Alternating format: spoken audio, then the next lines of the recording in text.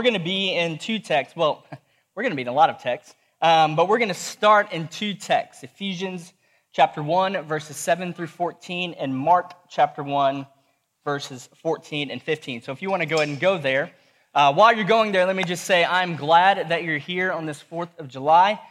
We are continuing a series called The Core, where we are looking at the truths of the Bible. What is the core of what the Bible says? What are the most important things that you and I need to know from Genesis to Revelation? And so we've kind of been using our statement of faith to help guide us in those truths. And today we will look at two parts of that statement of faith, two core truths. The first one is God's sovereign grace. And the second one is the freeness of salvation. And so let me read our text for you. I'm going to read first Ephesians 1, and then I'll read a portion of the statement of faith, read Mark 1, and then the second portion of our statement of faith. Ephesians 1, starting in verse 7. In him we have redemption through his blood, the forgiveness of our trespasses, according to the riches of his grace, which he lavished upon us in all wisdom and insight, making known to us the mystery of his will according to his purpose, which he set forth in Christ, as a plan for the fullness of time to unite all things in him, things in heaven and things on earth. In him we have obtained an inheritance, having been predestined according to the purpose of him who works all things according to the counsel of his will, so that we who were the first to hope in Christ might be to the praise of his glory. In him you also, when you heard the word of truth, the gospel of your salvation, and believed in him, were sealed with the promised Holy Spirit, who is the guarantee of our inheritance until we acquire possession of it, to the praise of his glory. So our first thing we'll look at today is sovereign grace. And so let me read this paragraph to you. We believe that it was the eternal purpose of God, which he graciously planned before creation, to choose people to be regenerated and saved, not on account of any foreseen merit in them, but only because of her sovereign good pleasure. This is perfectly consistent with the free agency of man and is a most glorious display of God's sovereign goodness being infinitely free, wise, holy, and unchangeable. It utterly excludes boasting and promotes humility, love, prayer, praise, trust in God, an active imitation of his free mercy. It is the foundation of Christian assurance. And then Mark 1, verses 14 and 15. Now after John was arrested, Jesus came into Galilee proclaiming the gospel of God and saying, the time is fulfilled and the kingdom of God is at hand. Repent and believe in the gospel. So this is the freeness of salvation. We believe that the blessings of salvation are made free to all by the gospel, that it is the immediate duty of all to accept the gospel with a repentant and obedient faith. There is nothing that prevents the salvation of the greatest sinner on earth but his own depravity and voluntary rejection of the gospel, which results in condemnation. And let me read one more text to you. Psalm 115:3. Our God is in the heavens. He does all that he pleases. Well, one of the things that makes me really excited about pastoring this church, pastoring Renewal Church, and I've just began to notice this in the last few months, is that God has brought a very, very diverse group of people here.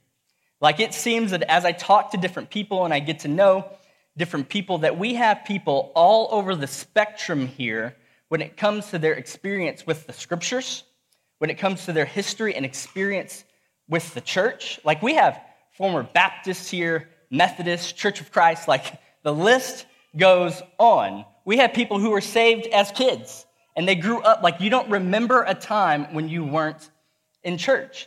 And then we have people who were hurt by the church some way or another, and you left the church for a while, but now you're back and you're finding healing here at Renewal. We have people that left the church because of their sin, and now God has brought them back, and you're finding and seeing for the first time grace, the grace of God. And it has been exciting to dive deep into God's word with you and shepherd a diverse group of people, honestly, through some really weighty conversations, through some weighty texts, some complex conversation, whether it's the Trinity or the inerrancy of the Scriptures or the topic like today. It's been so good to have that conversation honestly, but with a group of people who are willing to have it and willing to do it with grace. And that people are willing to look at something, even if it hasn't lined up with the tradition that you grew up in, that you're willing to take a serious look at the Scriptures with us, and by the Spirit's guiding, ask the question, okay, what's true? And what I'm finding is that there are a lot of people here that you're beginning to see the tensions of Scripture, and you aren't afraid to wrestle with it. Because for me, and I know there's a lot of you, I am fascinated by the tensions found in Scripture. Like, we should never stop asking the question, why? Right? We should never stop asking the question, why? Like, how does this work? What does Paul or Jesus mean when he says this? And what happens when you couple this and with this? And how does it all work together? Like, you should never just believe something because I say it. God is our authority, and he has given us his word so that we can know him. And he has given us the Spirit to help us make sense of what we are reading. So we should never stop asking why. But the other side of that coin is that there are some questions in Scripture that honestly aren't fully answered. There's some mystery here. And this really bothers me sometimes. And I know that it bothers a lot of you. Like, we want things in black and white. But the reality is, God doesn't make things black and white. Not all the time. That's why faith is required to be a follower of Christ, that there is trust in the unknown things of God. And faith is something, honestly, that we in the Western world have a disposition to constantly fight against. Because we are great-great-grandchildren of the Enlightenment. So you're like, okay, why is he talking about the Enlightenment? Well, the Enlightenment was a movement that became popular in the 18th century, and they believed that human reasoning could overcome ignorance and superstition. And their main target in this was religion. Guys like Benjamin Franklin and Thomas Jefferson, these guys that were students of the Enlightenment, they brought into society for the first time this idea of self-determination and inherent freedom. And to this day, if you look around, these values are engraved into our culture. You see it everywhere. The elevation of self, the belief in freedom, and the desire for individualism are present in our everyday culture. And those things aren't inherently bad. But if we aren't careful, they can be a stumbling block for us. Now, here is the tension underneath all tensions. As a logic-based, self-elevated, and individual-focused society, we tend to be trapped by the unexplainable mysteries of the Bible. What do I mean by that? Let me read Psalm 115:3 again. Our God is in the heavens. He does all that he pleases. And let me read a couple more just to kind of in the same theme. Proverbs 16:9. The heart of a man plans his way, but the Lord establishes his steps. Jeremiah 10:23. I know, O Lord, that the way of man is not in himself, that it is not in man who walks to direct his steps. So, as children of the Enlightenment, we have trouble with this idea. God does all that he pleases. The God who has all authority, the Alpha and Omega. He can create, destroy, and recreate. He can do whatever he wants with the mountains, with the sea, with the birds in the air, with the worms in the ground, and he can do whatever he wants with me. And he can do whatever he wants with you. And here's the deal. He doesn't have to tell you why. He doesn't. He does not owe you an explanation. But we, as self-elevated and individualistic society, have a hard time accepting that. We read that he can do all that he pleases, and many times our response is, oh no, we have rights. What? He can't do anything he wants. Like, at minimum, he needs to explain his reasoning, right? Now, why do I mention that? There is a high probability that by the time we finish this morning, you will walk out of this place with a wrestling in your soul with the God revealed in the Scriptures. And you may leave asking the question, why? Why does God do that? And the reality is that no one may be able to answer that question fully. And you're going to have to wrestle with that that there is some mystery and some unknowns about the things that we will talk about today. And so my prayer for our faith family is that we can do two things that seem like they're opposite of each other, but they're not. First is that we would never stop asking the question, why? That we would continue to study the scriptures together, and that we would continue to ask the Spirit for his help and listen for his leading. And second, that God would grant us the faith required to trust him in the unexplainable things, in the mysteries of the scriptures. That at the end of the day, self would not be elevated, but the glories of Christ would be elevated. Because in order to understand the things that we're going to talk about today, we're going to need help. We're going to need help from the Spirit. Because look, these things that we're going to talk about have been studied, debated, and written about for hundreds of years. And to this day, there is still not agreement on them. It's still not agreement. So what I will not promise you is that we are going to figure out the tension between sovereign grace and the freeness of salvation. I can't do that. I can't promise you that. But what I do want to show you is why both are good and why both are found in the revealed Word of God. So let me set the table. Just to be abundantly clear, here is what we will work from, the foundation. In Scripture, we have two truths. First, we have the sovereignty of God.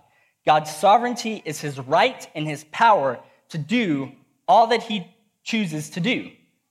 That he does all that he pleases to do. Job 42:2. I know that you can do all things and that no purpose of yours can be thwarted. It's right and power. God, you have the right and you have the power to do what you decide to do. Then when he decides to do a thing, he does it and no one can stop him. That's sovereignty. That God is sovereign over all creation. He is sovereign over the rest of your day, over the rest of your year. Proverbs 16:33 says, the lot is cast into the lap, but its every decision is from the Lord. In other words, when you roll the dice on the table, God not only knows what the numbers will be, but he picks the numbers himself. And there are no events so small that he does not rule for his purposes. Now he's also sovereign over salvation. 2 Thessalonians 2:13 and 14.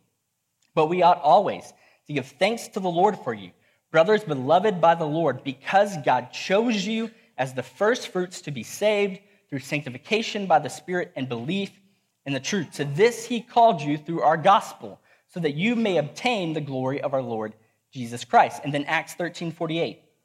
When the Gentiles heard this, they began rejoicing and glorifying the word of the Lord. And listen to what it says. And as many as were appointed to eternal life believed. Now, this is just scratching the surface. We're going to get deeper on this. So that's the first truth.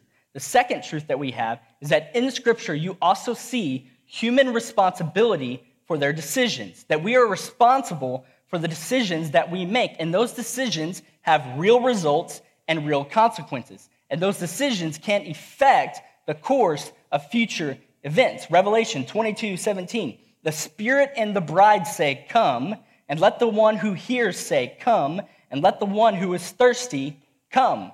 Let the one who desires to take the water of life without price. And then Romans 10:9. Because if you confess with your mouth that Jesus is Lord and believe in your heart that God raised him from the dead, you will be saved. So here the scriptures are saying, let the one who is thirsty come. Let him come.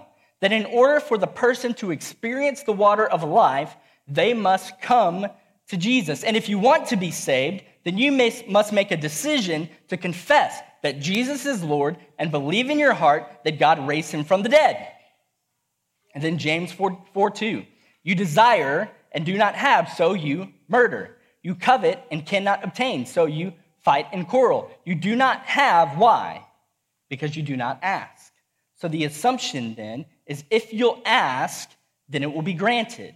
Luke 11:9 and 10. And I tell you, listen to what Jesus says. Ask and it will be given to you. Seek and you will find. Knock and it will be open to you. For everyone who asks receives, and the one who seeks finds. And to the one who knocks, it will be open. And then lastly, 2 Chronicles 7:14. Listen to what it says. If my people who are called by my name humble themselves and pray and seek my face and turn from their wicked ways, then I will hear from heaven and will forgive their sin and heal their land. Again, this is just scratching the surface, but you can begin to see the tensions of the scripture. And so here's a personal question I have wrestled with for years, even to this day sometimes.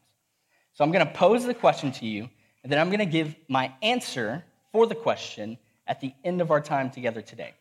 And so first I got to give you some background. I was 16 when God saved me. No one in my family went to church. No one knew anything about God. Like, I didn't touch a Bible until I was 16, but God saved me at a youth camp. And I came home and I began to talk to my parents about Jesus. And a year later, my mom finally decided to go to church with me. It was a big deal.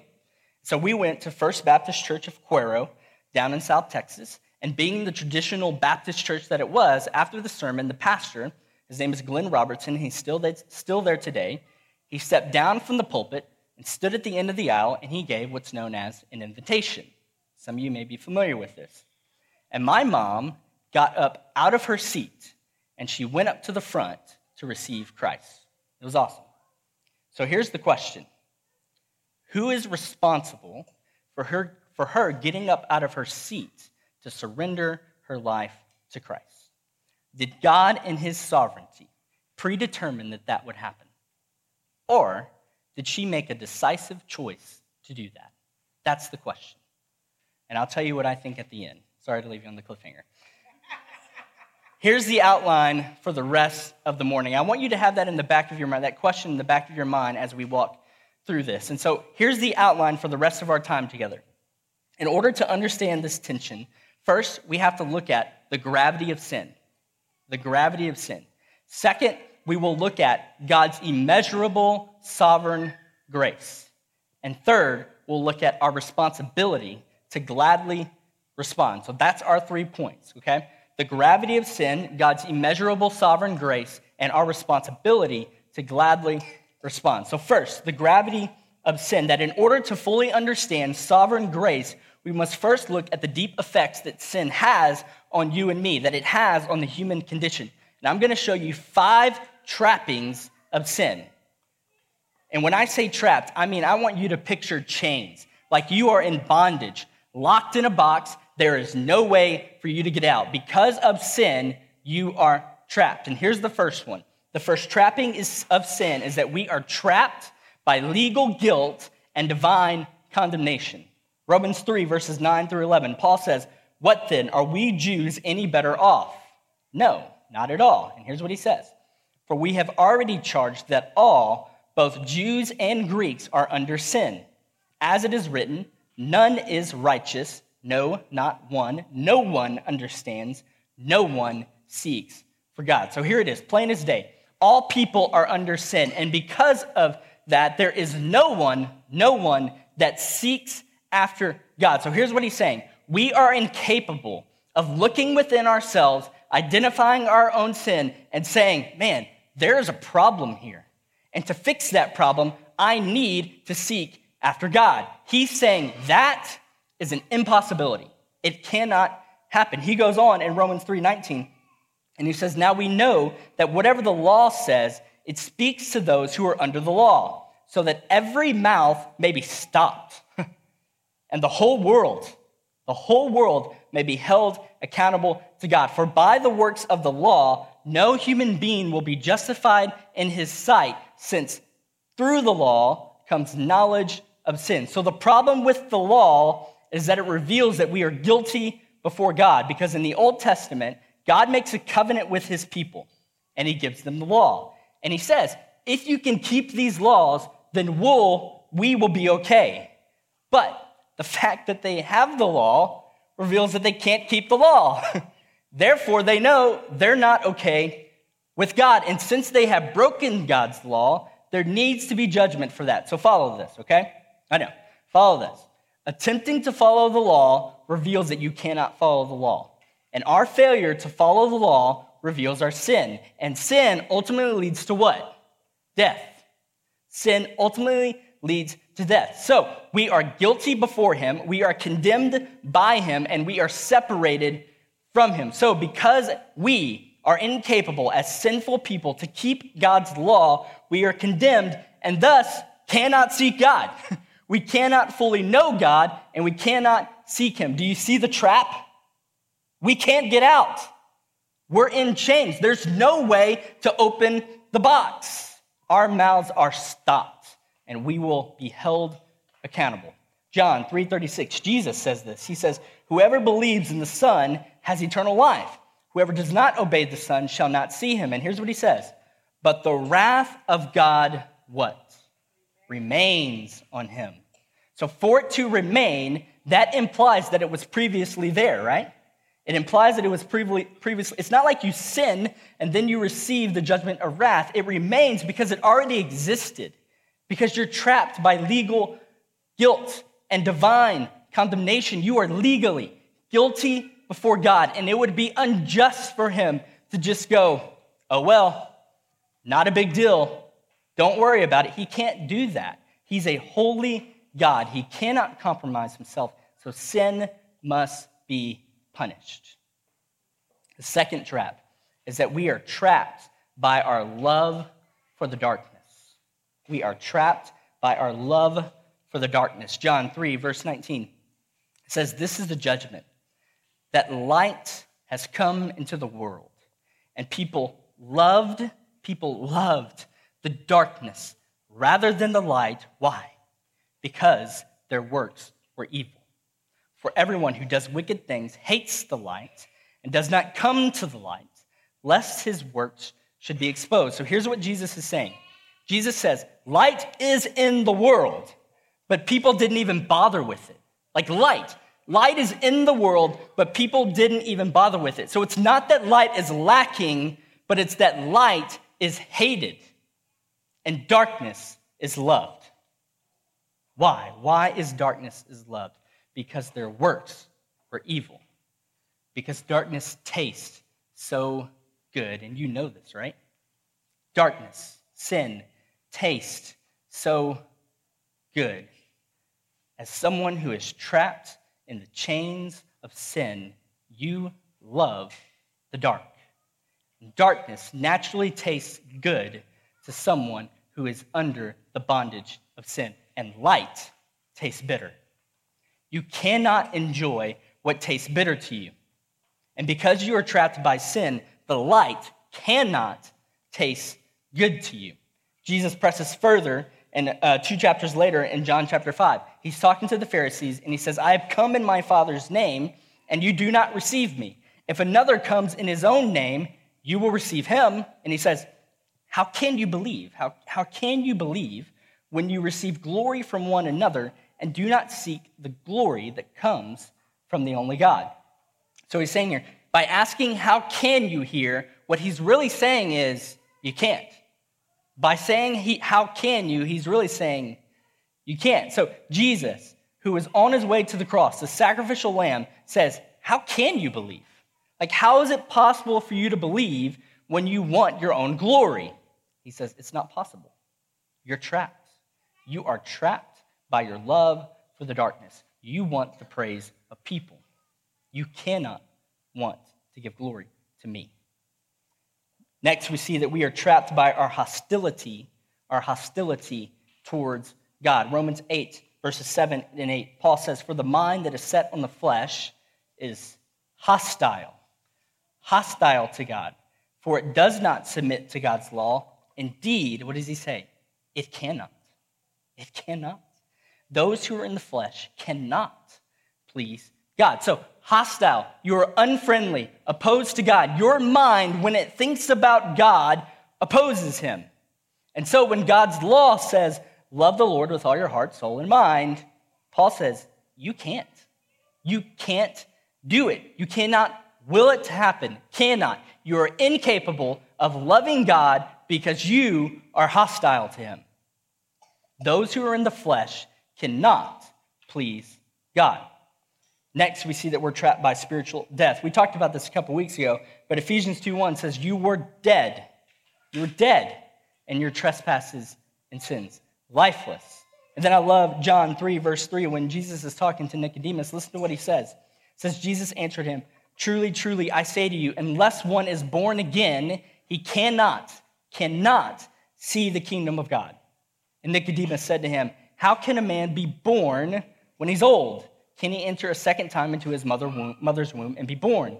And Jesus answered, truly, truly, I say to you, unless one is born of water and the Spirit, he cannot enter the kingdom of God. So Jesus is referring to our spiritual death here, the death that happened when sin entered into the world. So Jesus is saying, Nicodemus, your current condition does not cut it. You can't do it. You must be born again. Last one. We are trapped by our blindness to Christ. By our blindness to Christ. 1 Corinthians 2, starting in verse 6. Yet among the mature, we do impart wisdom, although it is not a wisdom of this age or of the rulers of this age who are doomed to pass away, but we impart a secret and hidden wisdom of God, which God decreed before the ages for our glory. And listen to what he says. None of the rulers of this age understood this, for if they had, they would have what? They would have not crucified the Lord of glory. So the question here is, now, why didn't they see glory in Jesus? When he was alive, why couldn't they identify that he was the Messiah? He gives you the answer in verse 13. He says, we impart this in words not taught by human wisdom, but taught by the Spirit, interpreting spiritual truths to those who are spiritual. And he says, the natural person, the one who is trapped by sin and whose mind is set on the flesh, the natural person does not accept the things of the Spirit of God. For they are what? They are folly to him. And he is not able to understand them because they are spiritually discerned. So the natural person, the common person, the normal person does not accept God, and they cannot understand him. You cannot accept what's wise when you see it as foolish. You can't. You can't accept that the Cowboys are the good team when you know to believe that is foolishness. You can't do it. And the natural person can only see a crucified Jesus as foolish. Let me say that again. The natural person can only see a crucified Jesus as foolish. So this is who we are. We are trapped in chains by our legal guilt before God. We are trapped by our love for the darkness. We are trapped by our hostility towards God. We are trapped by our spiritual death. And we are trapped by our blindness to Christ.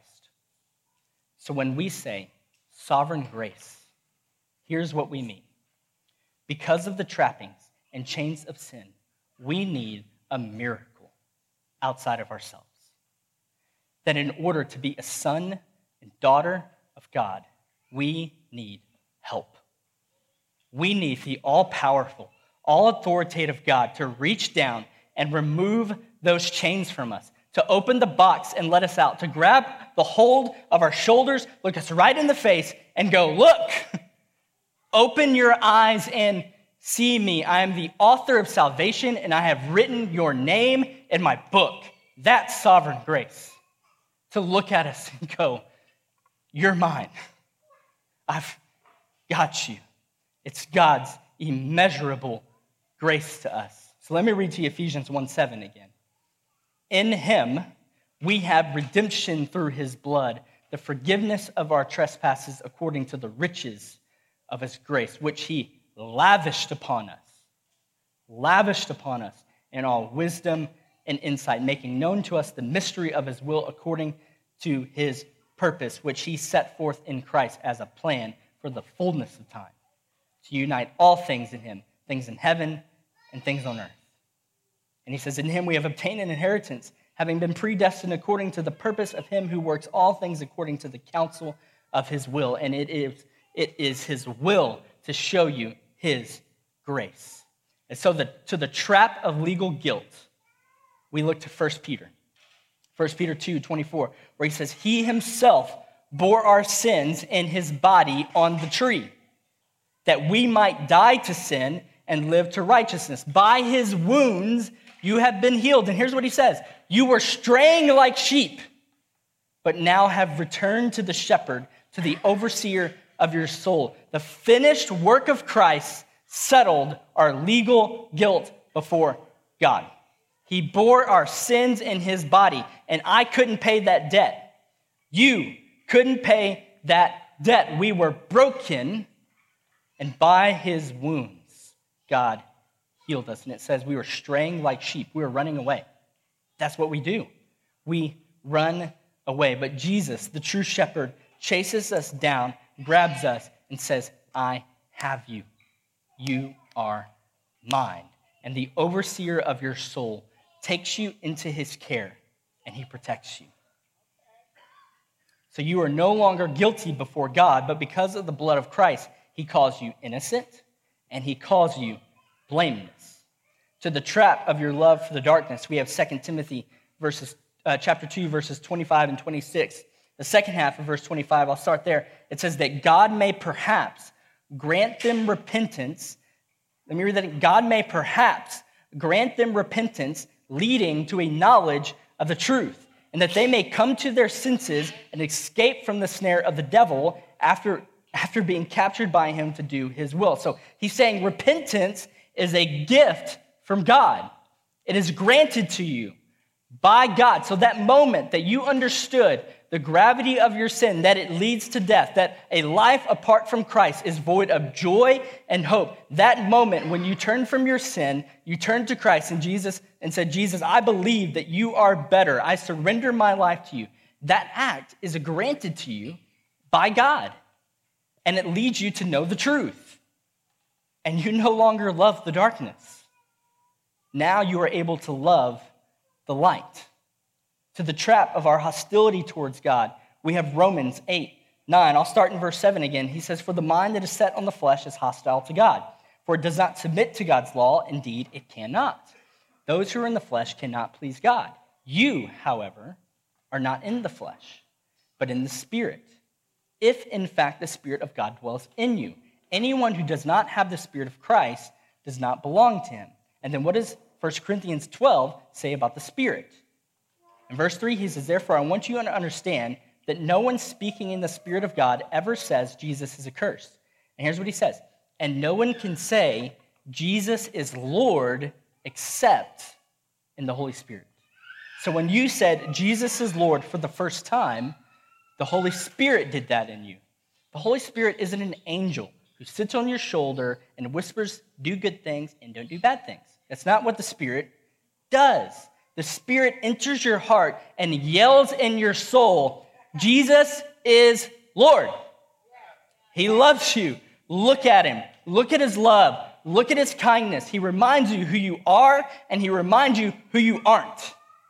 He reminds you that you're a child of God, that the Spirit points you to Christ because you can't do that yourself. To the trap of spiritual death, we have Ephesians 2, 4, but God, being rich in mercy because of the great love with which he loves us, even when we are dead in our trespasses, made us alive together with Christ. By grace, you have been saved. Think about it this way. When Jesus said to Lazarus, who was dead in that tomb, when he said to him, come forth, the command, the words created life. And he walked out of that tomb. His word has the power to move people from death to life. To the trap of spiritual blindness, we have 2 Corinthians 4, 6. For God who said, let light shine out of darkness, has shone in our hearts. Listen to what he says.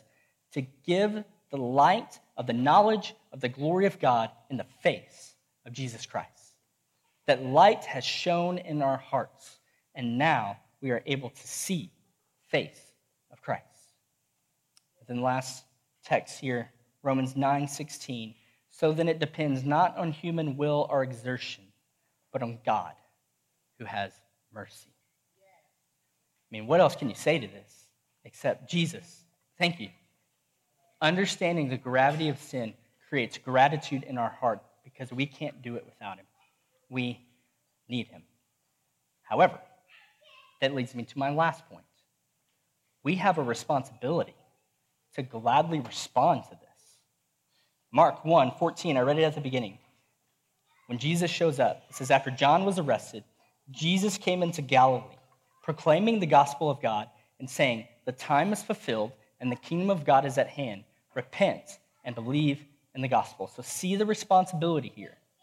Jesus shows up and he says, it's time. I'm here. Everything that has been done from Abraham to Moses to David to Ezekiel has all led to this moment. The time is fulfilled. The kingdom of God is at hand. And then what does he tell the crowd? Repent. He wants them to respond, to act, to beat against the box that has them trapped. He wants you to break the chains. He wants you to fight. That we have a responsibility when we see the gospel proclaimed, when we see it in the text, when we hear it preached, to act, to respond, to look at our sin and say, no, I don't want it. I want you. My life is yours. Your response to the light exposing your sin matters. It matters.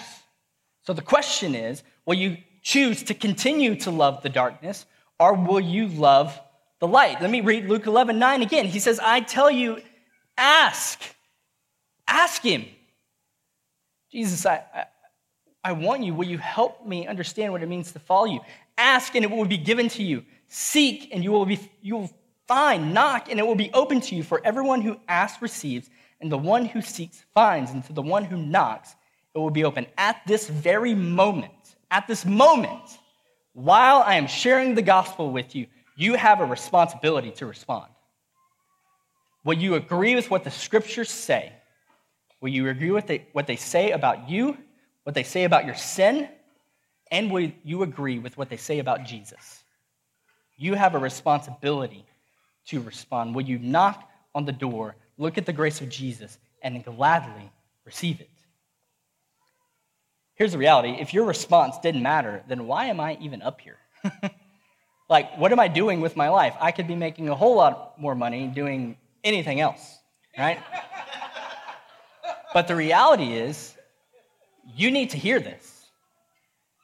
You need to have your heart moved.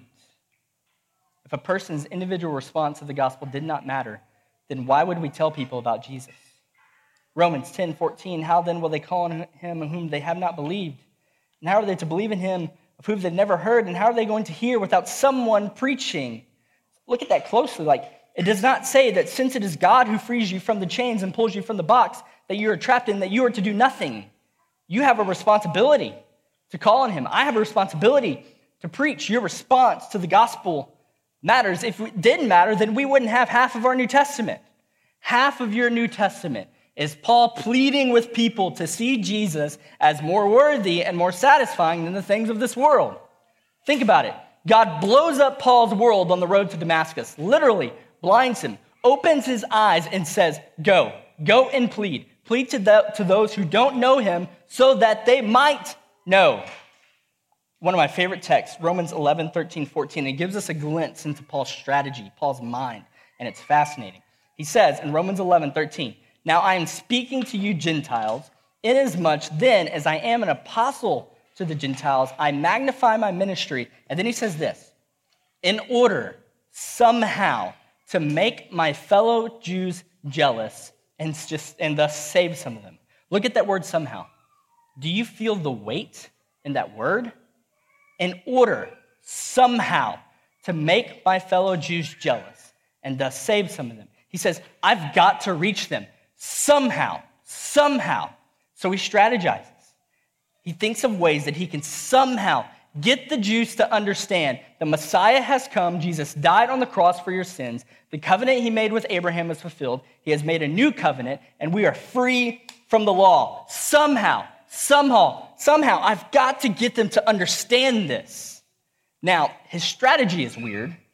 His thought process is, well, if I walk into a synagogue and tell them how many unclean Gentiles are enjoying their inheritance, then maybe they'll see. It's a strange strategy, but he's doing something.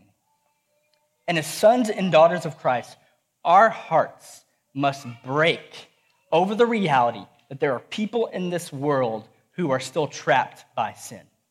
That there are people who don't know what it means to be forgiven, to be loved, to be freed from their from their chains. In church, somehow, we have to get through to them. through our love, through our humility, that we will sacrifice our money, our time, our comforts, so that somehow we might reach them. Now, keep in mind, this is the same Paul who said in 1 Corinthians 2:4, "And my speech and my message were not in plausible words of wisdom, but in what? In demonstration of the Spirit and of power, so that your faith might not rest in the wisdom of men, but in the power of God." I mean, come on. Do you see it? It's the sovereign grace of God opening our eyes, and it's the responsibility to go, yes, I'm in. I choose Jesus. I choose the gospel. So let me bring us back to the question I asked you at the beginning. Who is responsible for my mom getting up out of her seat to surrender her life to Christ? Did God, in his sovereignty, predetermine that that would happen? Or did she make a decisive choice to do that? My answer, as I've been thinking about this and wrestling with this, my answer is yes. Yes to all of it. I don't believe that she would have gotten up and walked up to that pasture without God's sovereign grace. It was an impossibility. I prayed while sitting next to her, God, open her eyes and make her see. And he did. It was a miracle. He did it. But she also heard the scriptures preached. And she got up out of her seat and she told Glenn Robertson, yes, I want Jesus. And I'll never forget the hymn that was playing during that invitation. You guys know what hymns are?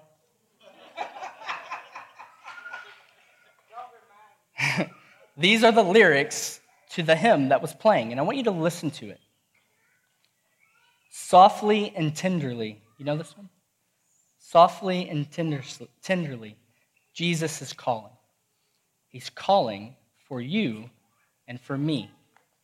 I love this line. See on the portals, he's waiting and watching for you and for me. Come home,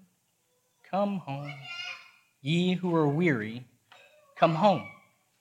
Earnestly, tenderly, Jesus is calling, O sinner, come home. And Jesus, earnestly and tenderly, called her home. 5 years later, she would go home for good. And today, I believe that she is home with her heavenly Father because he chose her. He called her home. It's because of the grace of God. And so to each of you, I give the exact same call, and I pray the exact same prayer I prayed while I was sitting next to my mom during that invitation. God, open their eyes and make them see. He's the only one who can do it. And then here's the call from Jesus to you. Ask, and it will be given to you. Seek, and you'll find. You want satisfaction, you want hope, you want salvation, you want to be saved? He says, knock, and it will be opened. Everyone who asks receives, and the one who seeks finds. And to the one who knocks, it will be opened. Ye who are weary, come home. Earnestly, tenderly, Jesus is calling, O sinner, come home. The question is now, how will you respond?